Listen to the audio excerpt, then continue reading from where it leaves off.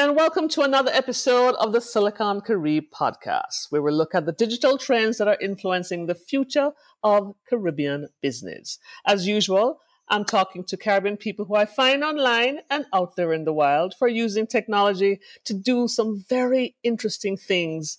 Of course, launching all different kinds of digital businesses. So, of course, you'll get to know who they are and what they do. And I'll take you to that part of the Caribbean that's beyond the beach and going digital as usual. I'm your host, Ingrid Riley. In this episode, I'm really excited, yeah? Yes, we're under the cover of COVID and we're looking to music and entertainment as a way to cope. But of course, a lot of different things are happening because COVID is giving us these effects, is giving us these pivots, is giving us these possibilities. And of course, lots of predictions from all over the place. So today we're talking about the state of Caribbean music and entertainment industries, thanks to COVID-19 pandemic, the effects, the pivots, the possibilities, and the predictions. I'm very, very happy to have with me, my guest is DJ Brucki, aka Evol Greaves, who is both a techie and an event DJ. He's a Jamaican living in New York, in Gotham, my second favorite city and my second home. But of course, he comes home to Jamaica regularly to do what? To party. Welcome to Silicon Caribbean Podcast, DJ Brucki. Oh, what an intro. Thanks for having me, Ingrid. Yes, it's all true. I do go home to party, but more recently, I'm starting to make connections between the partying and other aspects of life in Jamaica and trying to package that to friends overseas who, for the people who pay attention to my DJ Brucki Instagram, they'll notice that I post a lot about that stuff.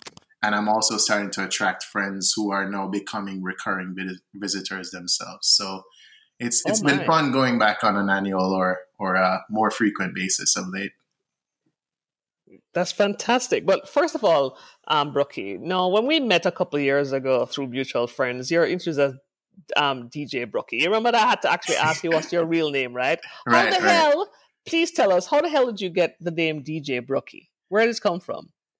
All right. So back in high school, anybody who knows me know that, yes, I was good at academia, but I was also big into football. Like, I played under 12 for my parish. I played for Clarendon. I captained my high school team. I went to Glenmere High School.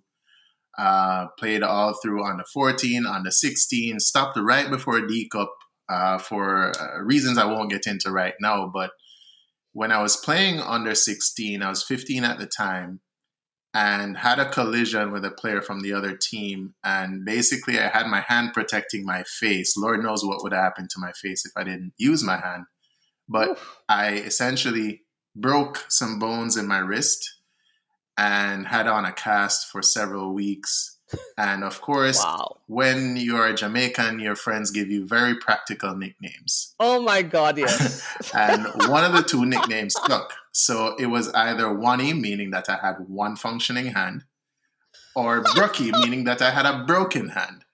And Brucki is the name that stuck. I couldn't shake it, couldn't get rid of it, so I just embraced it. And now, some people know me as Brucki or a DJ Brucki or a Chef Brucki or whatever, because I also like to cook. But yeah, that's where the name came from. Yeah, that is so Jamaican. Oh my God! But let me tell you. Well, listen. So that's a DJ. So how long have you been DJing, doing event DJing now? That's a great question. I'd say that the very first event I did, and a friend of mine from high school was reminding me of this, I DJ'd a birthday party for myself and others when I was in high school. I was 16 at the time. Nothing official, not using real equipment, just like a computer and some songs. But I'd been collecting music from back then. This is like 1998, 99. Wow. Okay. And that was the first kind of event I did. And then when I moved to the States, I was living in Tampa. And a friend of mine, his wife asked me to pick out some turntables for him. So we went to the store, got the turntables, and that was when I got my first DJ lesson. This was like 2000, 2001. So I was fascinated with the craft from back then. And for those of you who remember that, like, Black China was the biggest thing. right? Oh They yeah, I had remember these Black China. fascinating mix CDs with dope remixes and stuff like that. And so that drew me closer and closer to the DJ culture.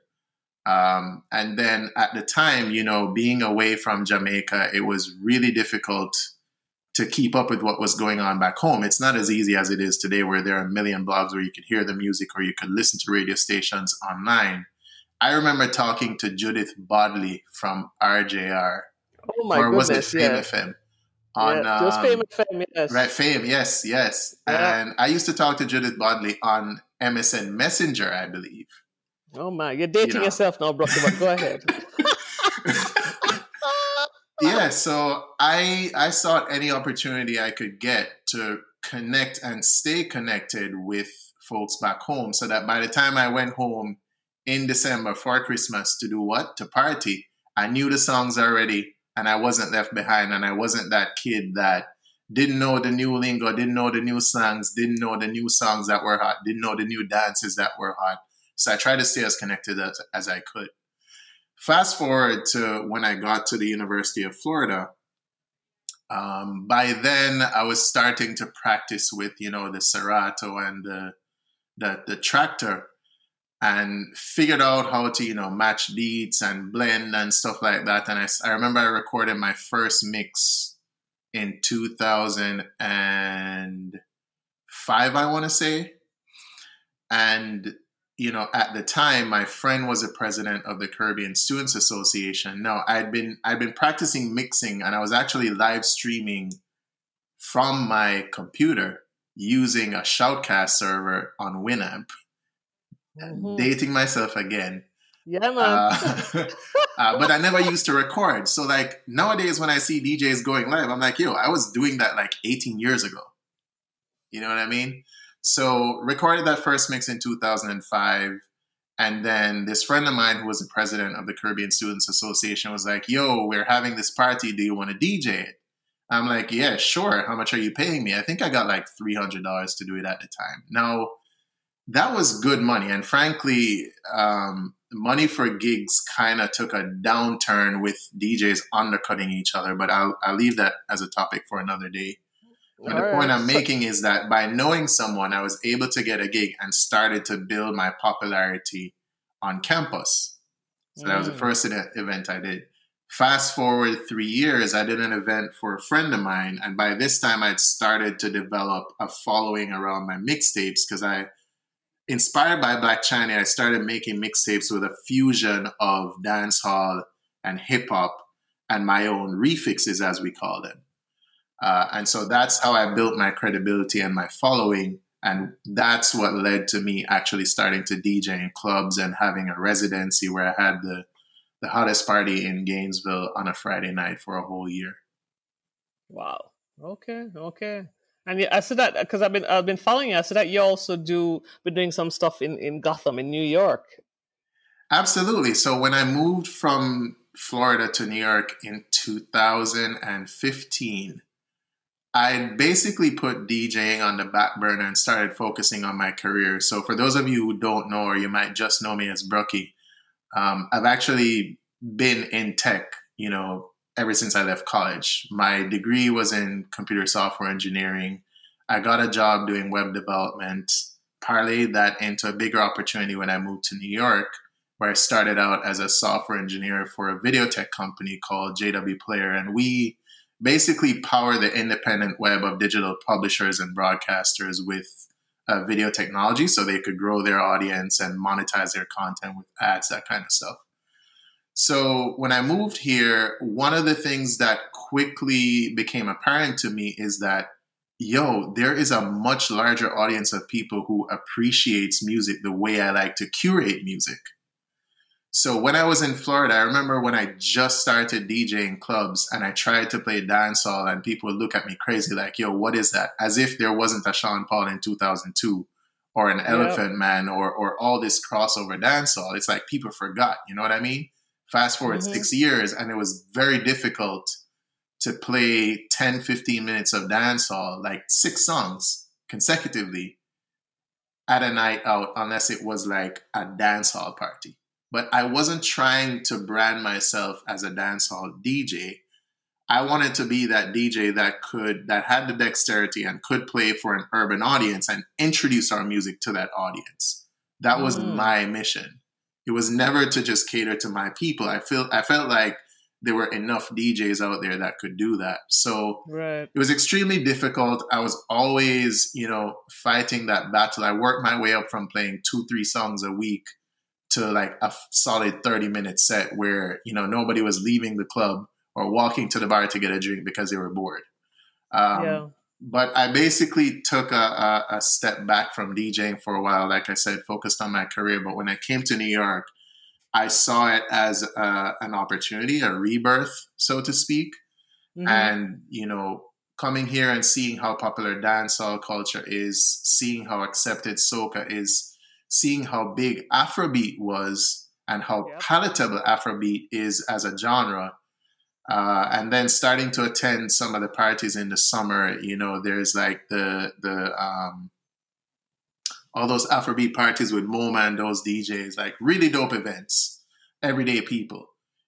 Seeing those parties really inspired me to get back into DJing. And then a friend of mine, who is the one who actually got me into clubs in Florida, his name is Dexter Williams, goes by D-Link on Instagram. He had this party in Florida every May that he called May Day, and he expanded it from being just one party in one city to having it in 3 cities across Florida: Tampa, Orlando, Miami. Then he had one in the Carolinas, I believed, and I launched the first one in New York. And so I used that to start to build my following up here. And by the second or the third installment, I expanded on that and started doing a summer backyard party in Brooklyn. And that's how I kind of cemented my following here. That's awesome. That's awesome. And that's a fantastic background, because I kind of want to get that context of, why I'm talking to you, DJ Brucki. You're both a techie, I understand. You've been in the tech stuff. So you, of course, tracking trends, looking at things that affect you in your tech industry and what you do, but also as a DJ. So let's just jump right into it. We're weeks in to a global pandemic. In Jamaica, I haven't left my house since March 15th. Right? Thankfully, there's robust internet, and I can have all my groceries, fruits, food, everything delivered to me. Right? As an extrovert, that's not necessarily a fantastic thing, but I'm working with it. But we're in the middle of this pandemic, and it has definitely affected the music and entertainment industries. From where you sit in New York, from your connection to the Caribbean, so from what you're doing online, what have you been seeing? What have you been hearing in terms of the negative effects that COVID-19 has basically had on the music and entertainment industries? The most obvious one is the fact that there's an immediate loss of revenue from all the cancellations, right? And of course, nobody knows that firsthand better than my brother, who is a touring musician. My brother, DJ Greaves, he plays for the likes of Conscience and Dexter Daps and Alkaline, used to tour Mavado and Killa and Jimmy Cliff, you name it. Wow. So okay. When this happened, basically his major source of income dried up. Yeah. Now, fortunately for him, he also did other things, like he plays for churches, he does corporate functions, but again, that's still event-based, that's still experiential, and everything experiential dried up. And it didn't just affect entertainment. I mean, there are different forms of entertainment. There's music, there's movies, but there's also sports, right? Right. So all the experiential stuff dried up, and basically everything came to a screeching halt, and immediately people had to start to figure out, okay, it's a different world now. We don't know how long this is going to last, but we got to figure something out because we still got to put food on the table. Right. And so there's been a lot of pivoting, a lot of innovation that's happened since then. We've seen a lot of desperation, and we've seen some winners already that are good indicators of what the future might look like.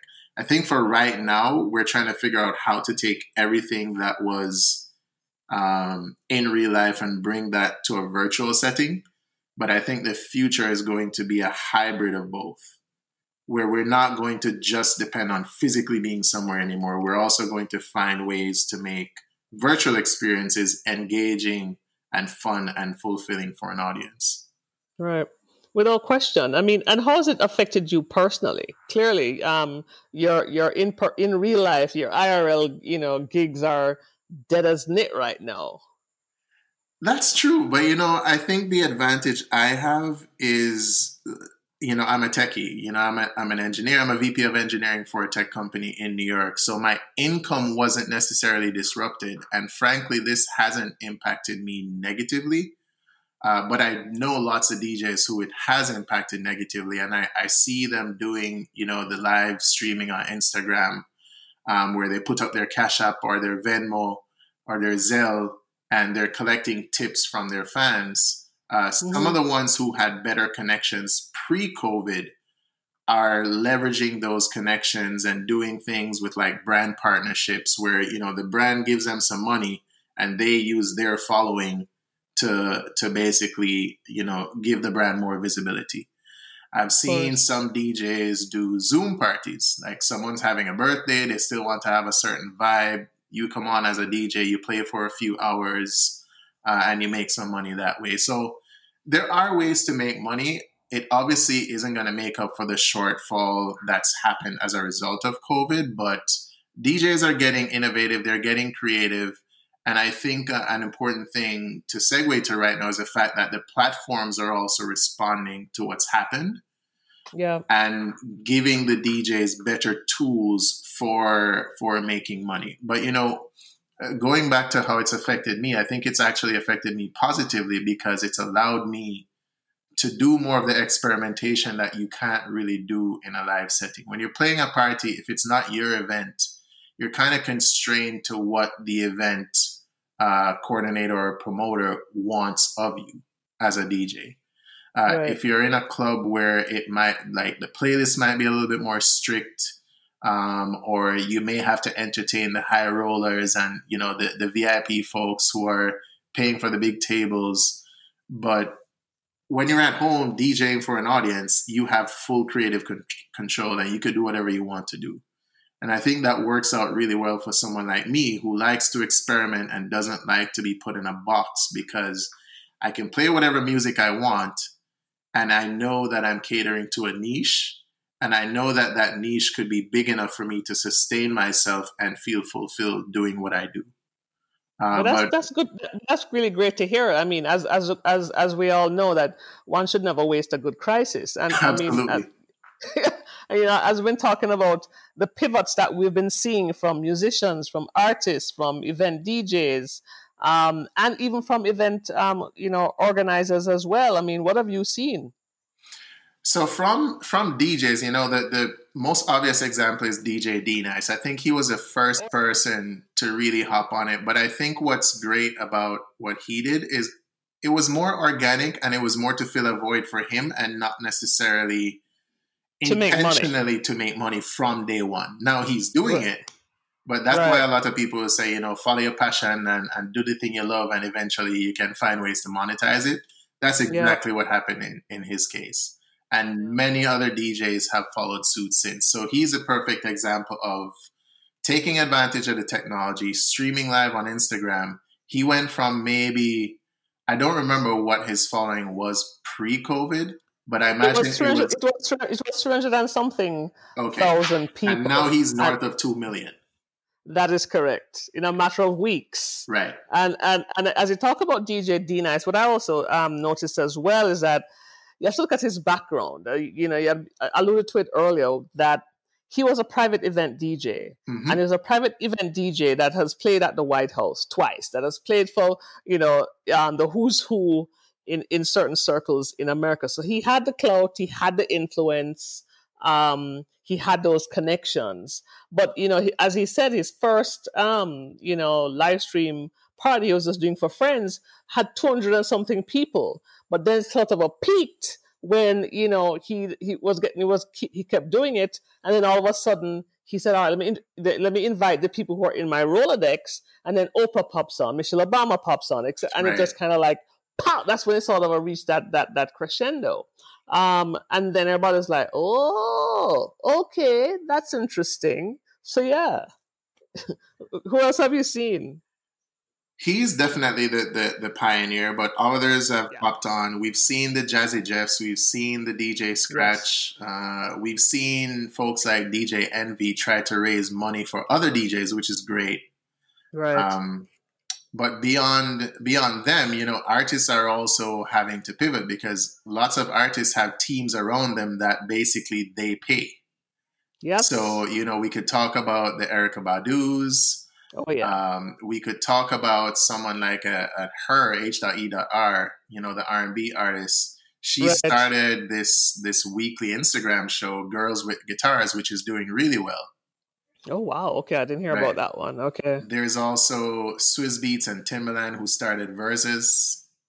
The clash that people that's highly anticipated, that literally broke Instagram when Teddy Riley and Babyface went head to head. Yes. There's also Tory Lanez, who's been doing quarantine radio. And what's interesting about Tory Lanez is he's a marketing genius. A lot of people don't understand just how smart this guy is. So he started this quarantine radio thing, grew a pretty consistent and large audience in doing so, and then at some point announced that he was out of his record deal. He announced that he owns his masters. So basically, he owns his music. He has a big enough following, and he literally doesn't need the labels anymore. So he has total independence. Wow. Mm-hmm. Right? He recently did, I think last week, he did a concert on YouTube, which he claimed to be, very innovative and whatever, but he wasn't the first to do it. But the point is, he's trying out new formats, new virtual formats to engage with his fan base and monetize his audience. Yeah. Yep. Take it back home. There's Ding Dong, who is stuck inside quarantining. He did a small video on Instagram talking about him cooking curry chicken and putting, the butter bean in it, which is, a lot of people don't make curry chicken with butter bean, but all right, fine, no. Ding Dong. No. But, he's also, I think he has a brand partnership with Grace, if I recall correctly. Okay. Maybe he does. Don't quote me on that. But he talks about that, and then he recorded this song, Inside. You know what I mean? So he's found ways to be creative, creating a song out of it. And in the song, he mentions that he's in the kitchen cooking and him using Grace products. You cannot tell me that a month or so from now, Grace isn't going to turn that into a commercial. I can see it happening already. Oh, of course. You know what I mean? So it could come from just creating the content, and things can happen as a result of that. I even saw that he did a live broadcast, a live show. I forget who he had partnered with to do that. But that happened recently as well. Taking it back to the US, there's a guy, this young artist, Curtis Roach, and he went on TikTok and did a really short video, and all he said was, and I'm bored in my house, I'm in the house bored. Bored in the house, I'm in the house bored. Bored in the house, bored in the house bored. And then that became a viral sensation on TikTok. Then Tyga partnered with him and was featured on the song that they released officially, and the song is now on the charts. Wow. So okay, I didn't hear about that one. Just like that, you have people trying different things and seeing real success in doing so across different platforms, across Facebook, Instagram, YouTube, TikTok, you name it.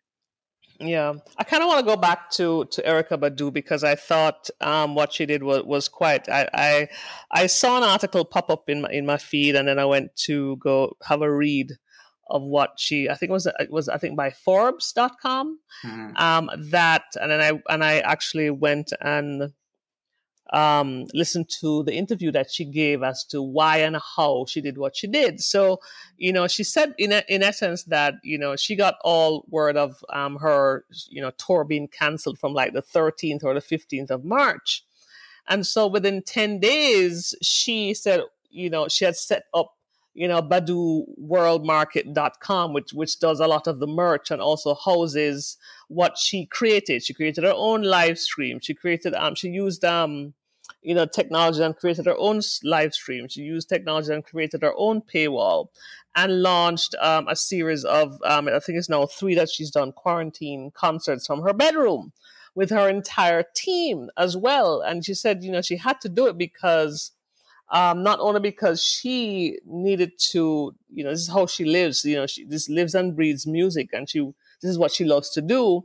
But she also has an ecosystem, a team of 15 to 25 people who depend on her touring, depend on her to eat and to feed their families. And so within 10 days, she had up BadooMarketWorld.com. She had up her live stream. She had her paywall and did 3 concerts. And she started out very conservatively. She started charging like $1.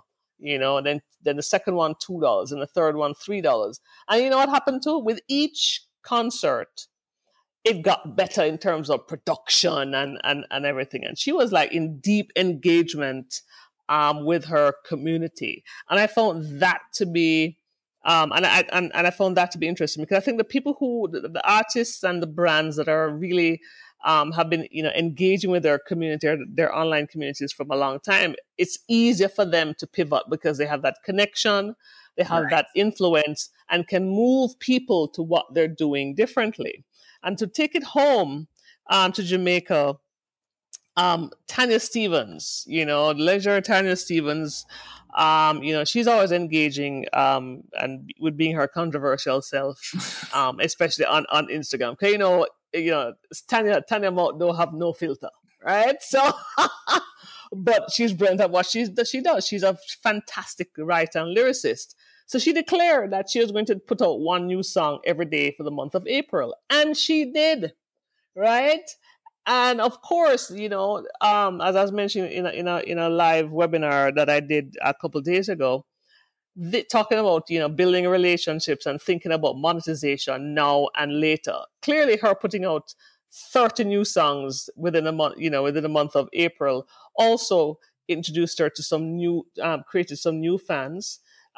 Made her current fan base happy, but also made her old hits and music even more relevant. So she's making money now, as well as setting up for later as well. And I thought that was quite brilliant. Absolutely. In terms of what she did. And I know that people like DJ Private Ryan out of Trinidad was doing the same thing. He released his quarantine mixtapes and was doing his live stream and stuff like that.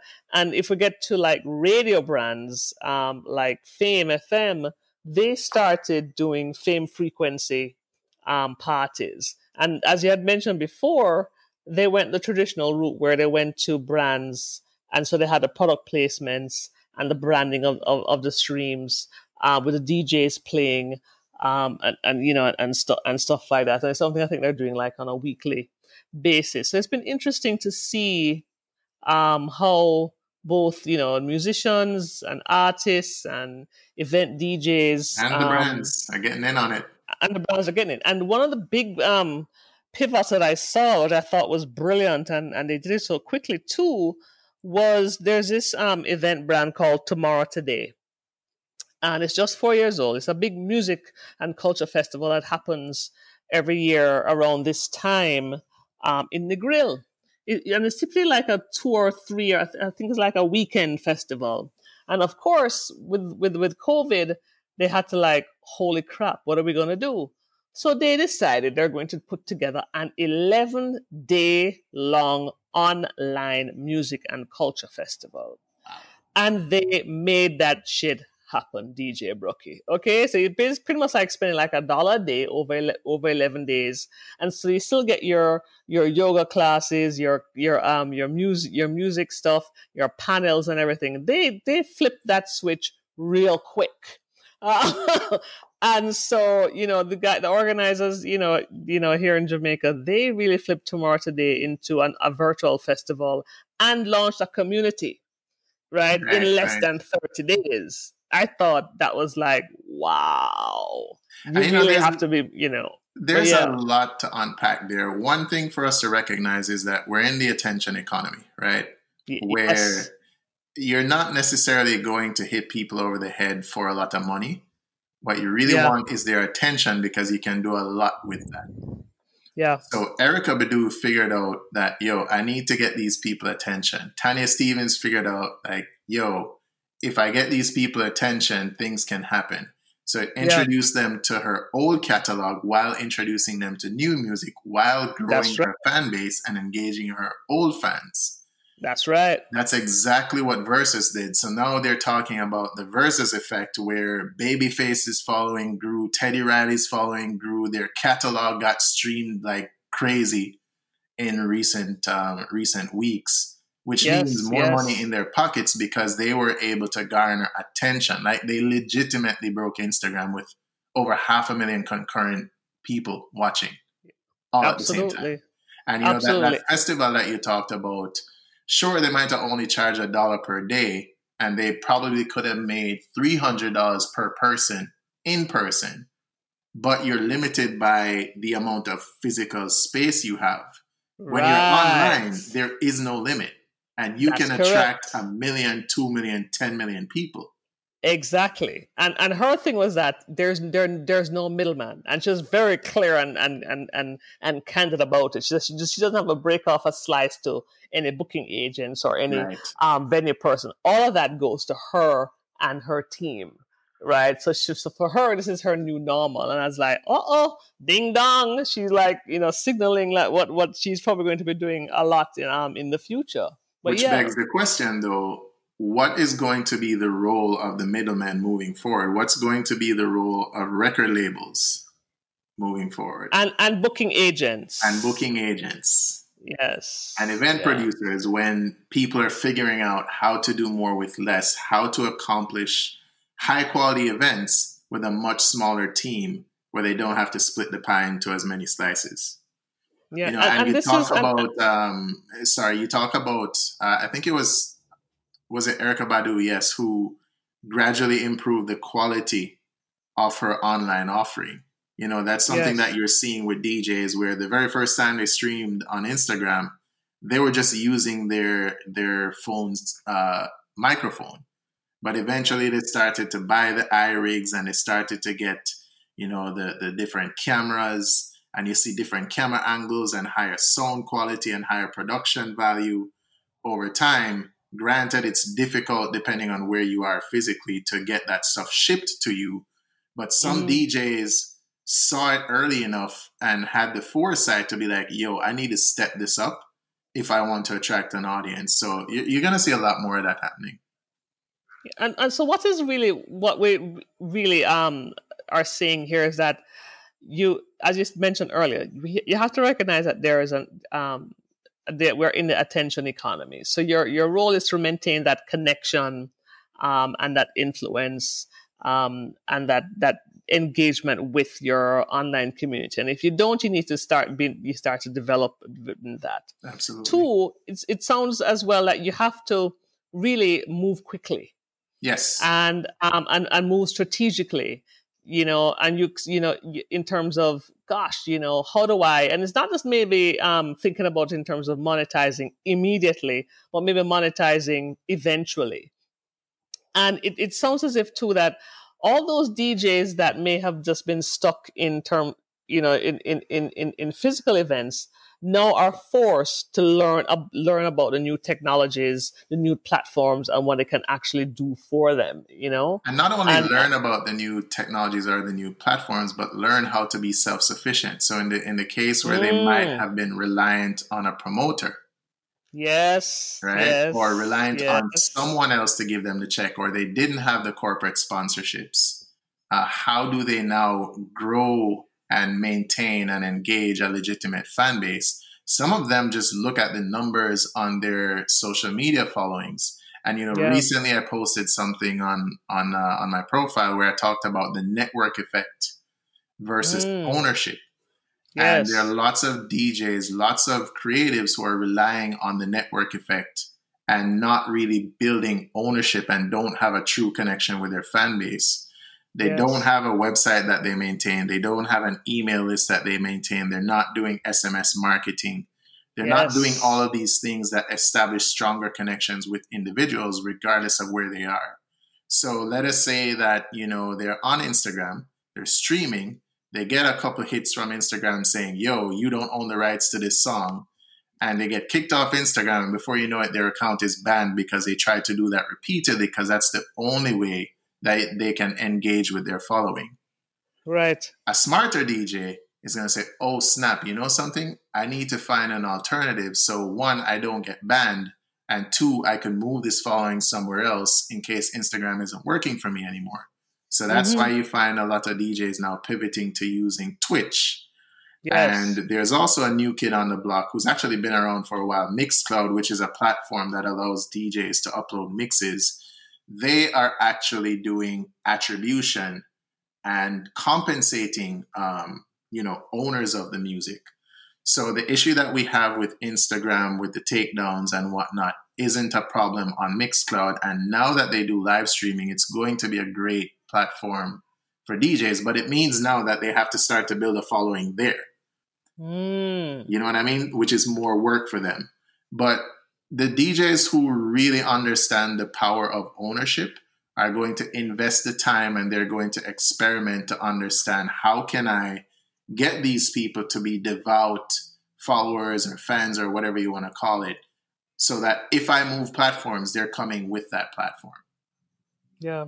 You made some valid points, and you spoke about, the platforms that are there, because the platforms are definitely responding to the times. And so, as you said, Twitch, which is a known, online gaming platform. And now I saw, one of my favorite DJs, Black Coffee, doing a live stream there a few weeks ago. And he had like 80,000 people, listening to his, I think it was like a 2-hour set.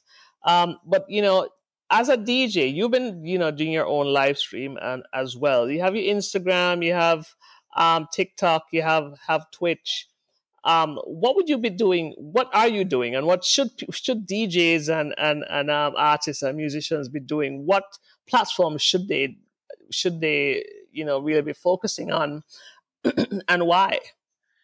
That's a great question. I think it really starts with a platform where you have the biggest following today. So if for you that is Instagram, start there. If for you that is Facebook, start there. If it's Twitter, start there. Twitter has their own live streaming. I think they acquired Periscope some years ago. Facebook has live streaming.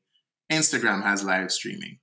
There are also ways in which you can multicast to all of these platforms at the same time to engage your fragmented fan base, right? So you don't want to put all your eggs in the one Instagram basket or the one Facebook basket. You want to reach people wherever they are and however they like to consume content. So for me, the first time I did it, it was literally just because a few friends said, yo, we want you to DJ. And I decided to do it. But I did that. And then the other point I'm going to get to is, you have to do data-driven experimenting, but more on that in a second. So I did that. I got some feedback that people wanted me to do it again. So I did it a second time. And by the third time, I'm like, you know what? There are lots of people who are dealing with the shortcomings of Instagram just because they have no choice. But what would they do if I gave them choice? So by the third time I did it, I introduced Twitch. And I didn't force anyone to move. I didn't only stream on Twitch. I multicasted. So I streamed on both Twitch and Instagram. And every time Instagram would either shut me down or the session would end after an hour, I would tell people, switch to Twitch. And that became a hashtag. So eventually people started to move over and realize how much better the experience is. And as the saying goes, seeing is believing. So I didn't need to do much of the convincing at that point. They experienced it firsthand for themselves. And by the end of that Twitch stream, I had half of the people who tuned in became subscribers to me on Twitch. And I think a 50% subscription rate from people who listen to you just one time is pretty darn good, by any stretch of the imagination. So you have to do some data-driven experimenting. And by data-driven, I mean, it could be as simple as using a poll on Instagram or a poll on Facebook to say, what do you want, A or B? And I use those things from time to time to see what people want. I wanted to see what frequency they wanted. Did they want me to do this bi-weekly or every week? I wanted to see, did they want to stick to Instagram or do they prefer the experience on Twitch? So I've run a bunch of those experiments over the past few weeks. And then the other thing I'll say is that Instagram is not primarily catering to DJs. It's not primarily catering to live video streaming. It's just one of the features on the platform. Twitch's whole core offering is live streaming, right? Gotcha. So they have certain data-driven features that actually make it easy for you to understand what your audience likes and dislikes. So when I was analyzing the data I got from the first time I used it, I could see what time of day I had my peak audience. I could see what time of day my audience started to taper off. And from that, I realized I needed to adjust the start time of the stream if I wanted to have, one, higher retention and more attention, right? And that would not have happened with Instagram, because all Instagram tells you is how many people tuned in at the end of the stream. It doesn't show you the progression over time of the size of the audience that you have. So the data-driven aspects of Twitch actually make it better for you to learn about your audience as a DJ. You had mentioned that Twitch was a better live stream experience for the consumer versus Instagram. Why is that?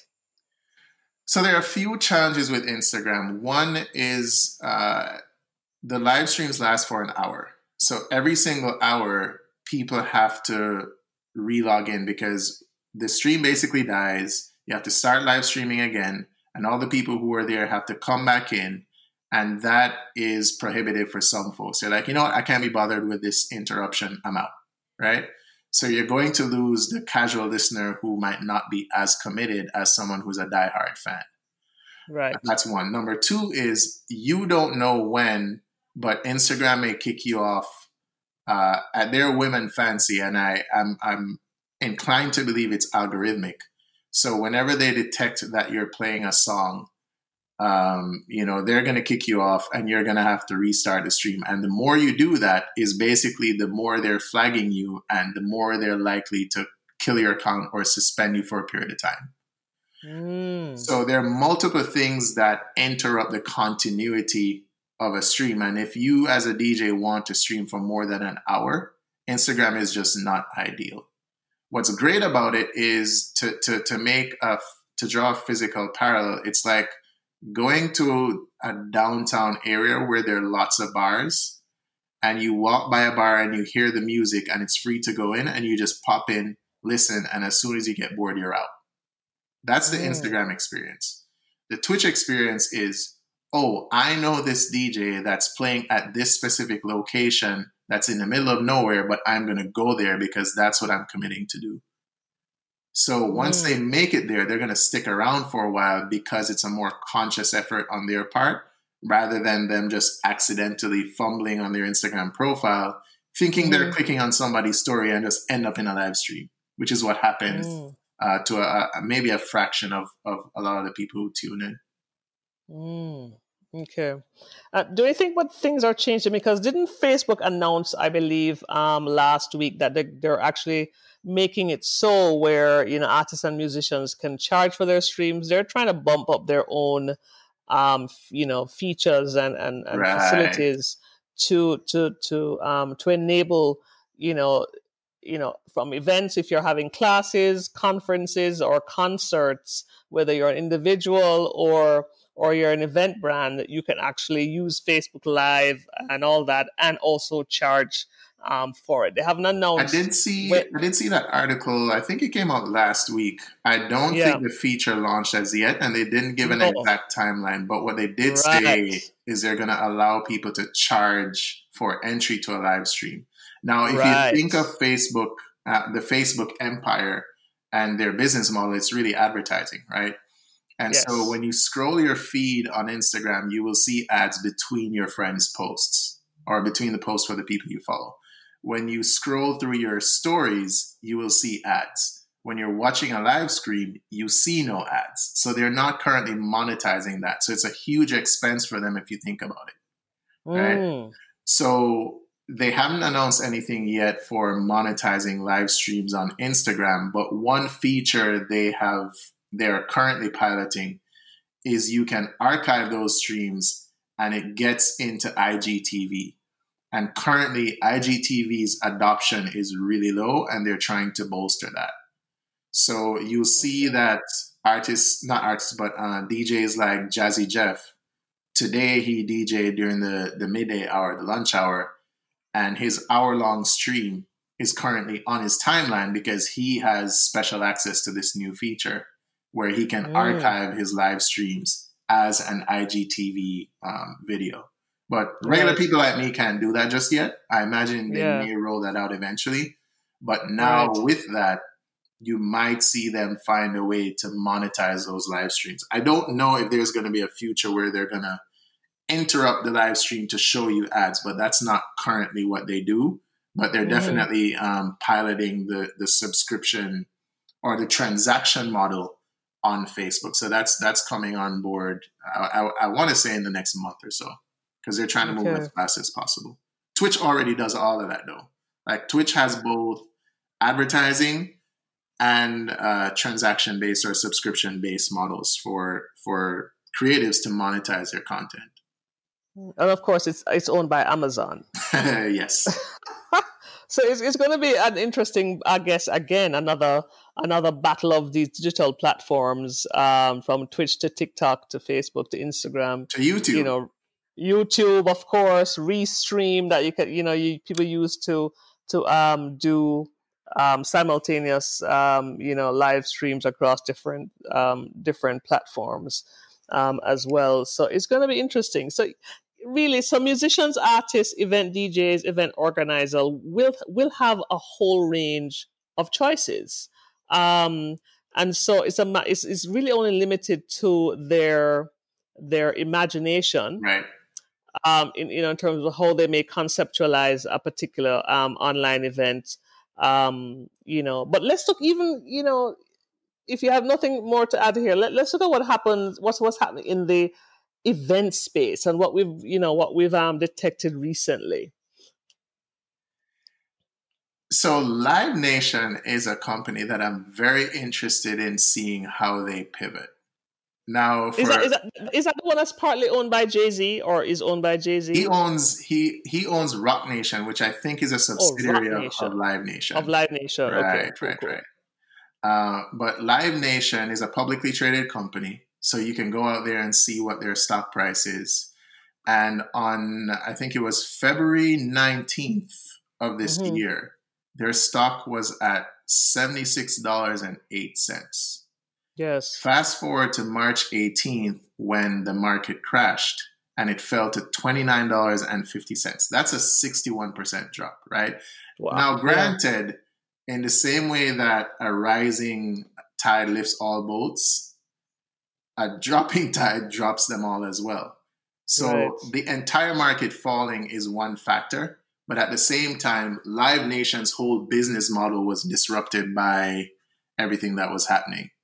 So they're basically forced to be innovative, and what they're about to do is have their first post-COVID live concert. I think I don't know if it was a country or a rock artist, but they're experimenting with this idea of, limiting the available seats, which instantly reduces the venue capacity. I think this venue they're going to be using, it's going to drop the capacity by 20%.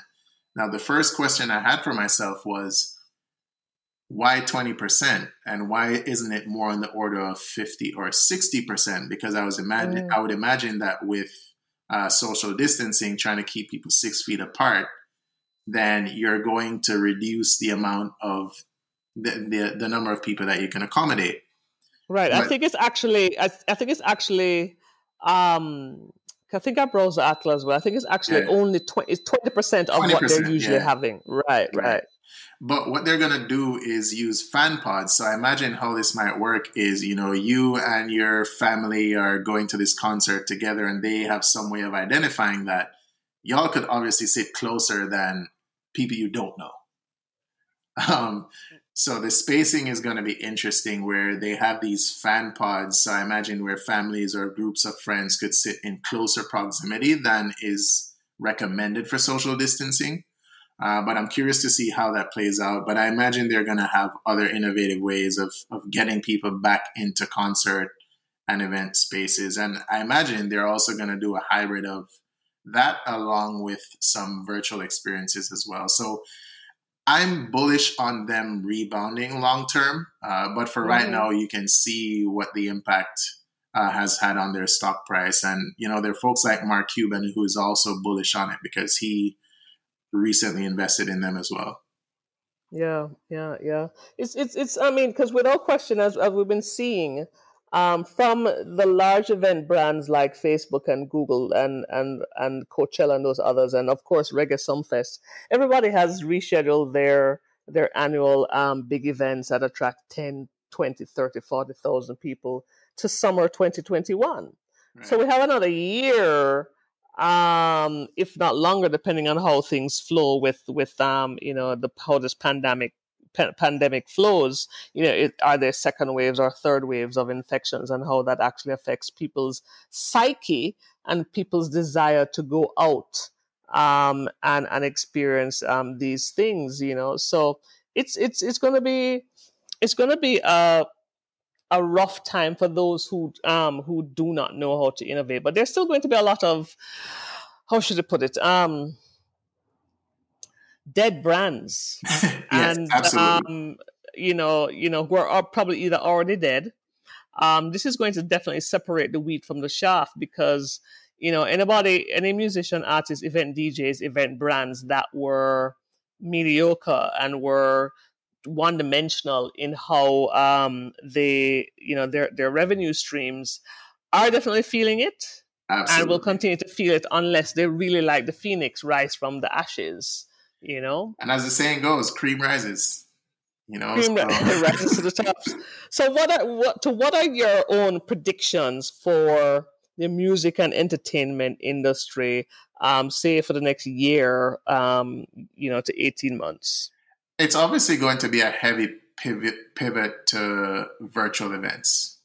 It's already happening. It's going to continue Right. to happen. There's going to be more of it because while people miss being outside, and while people are doing the right thing, which is staying at home, social distancing, so on and so forth, people are still going to need to be entertained. People are still going to need an escape from reality. And, these are the times when content shines most. Yes. So for the companies like Netflix, who fortunately had, releases in their coffers that they're now slowly getting out there, like Michelle Obama's documentary just came out and people are going crazy for that. Content is still king. Content is going to win. And however you can bring content to people in engaging, entertaining ways, you will benefit, you will profit. So I expect a continued surge in virtual events because remember, they're going to be in any adoption curve. They're like the innovators and then they're the early adopters, and those sets of people find each other. So you could consider D-Nice as an innovator, and you could consider the early people who tuned in as your early adopters. But they're going to be the laggards, the people who 2 months from now, they're just catching on to what's going on, right? Because somebody else has to pave a way for them and give them a blueprint that they can copy. But I don't think it's anywhere near saturation yet.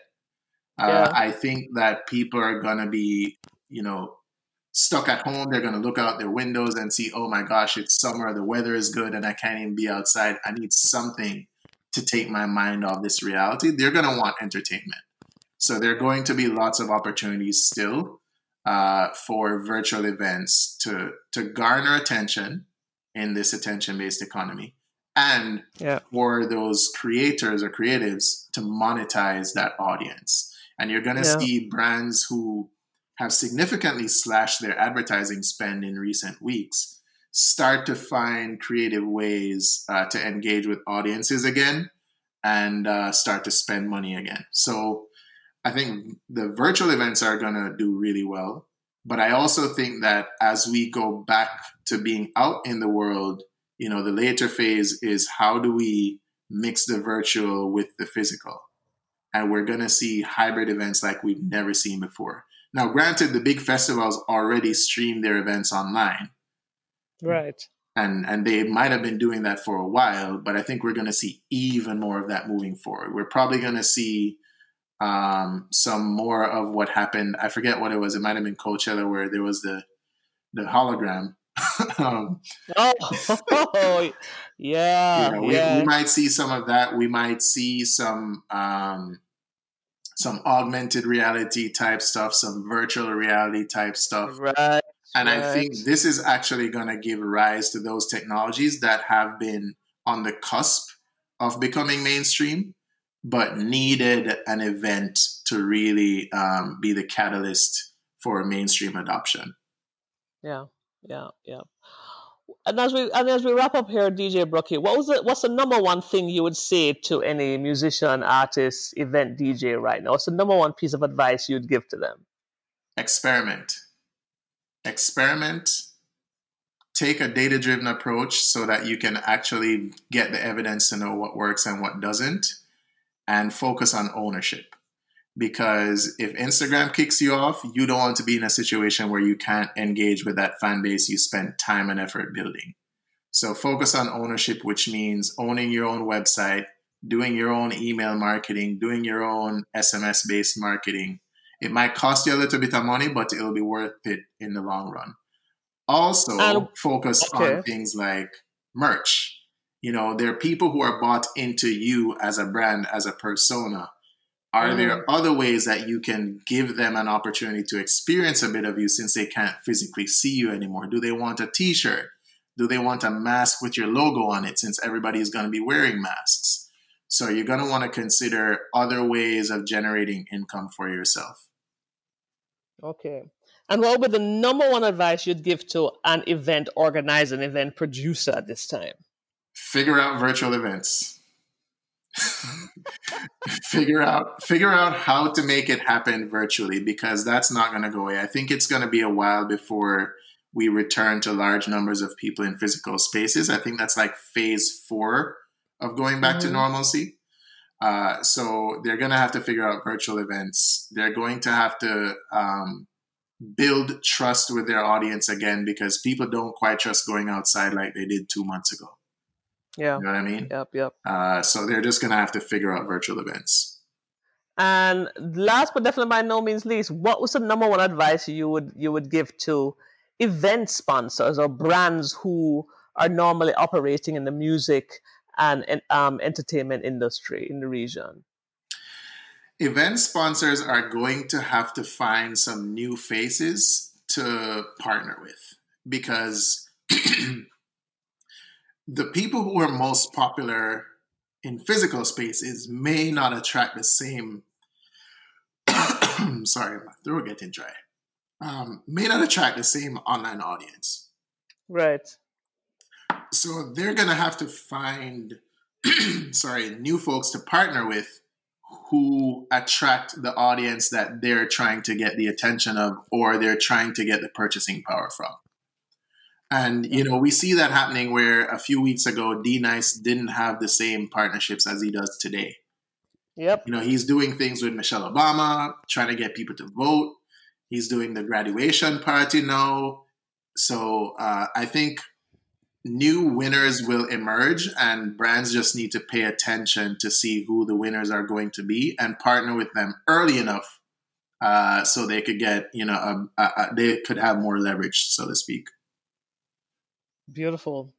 And with that, I just want to say thank you so much, DJ Brucki, aka Evol Greaves, the techie and the event DJ. Still can't get over that story of why we call you DJ Brucki. I've told that story But so many times over the years, but definitely thanks for having me. and, It's and where, two where can people industries where that can I people love. reach you? Where can people Um, reach you and experience you? Where are you online? You can find me. I don't really use Facebook anymore for reasons I won't get into, but I'm easy to find on Instagram at DJ Brucki. You can find me via email, djbrucki@gmail.com. If you Google, you'll probably find me by that name. Professionally, in terms of tech, you could find me on LinkedIn, Evol Greaves. There you'll see my exploits in the tech industry. But yeah, the most engaging platform for me right now is Instagram. It used to be Twitter. I'm still on there, just not as active as I used to be. But yeah, find me at DJ Brucki everywhere. DJ Brucki. Beautiful. And with that, thank you so much, DJ Brucki, for joining me on this episode and talking about the state of music and entertainment. What's happening now, what's going to happen next, both, relevant in terms of the Caribbean and also happening globally. And of course, everything happening online. Thank you, everyone, for listening to this, another episode of the Silicon Caribbean podcast, where, of course, as usual, we talk about digital trends that are, of course, affecting the future of Caribbean business and Caribbean industry. I'm always talking to Caribbean people, wherever they are in the world, that I find online and out there in the wild, who are using technology and very innovative thinking to launch all kinds of digital businesses. So thank you so much. Thanks for having me. Some value, thank you. And if you found some value in this episode on whatever platform that you're listening on, we're on 9 podcast platforms. Do leave a comment, give us a 5-star rating, subscribe so you can get notified as to when a fresh episode is out. Thank you so much. I'm your host, Ingrid Riley. Stay safe and stay healthy.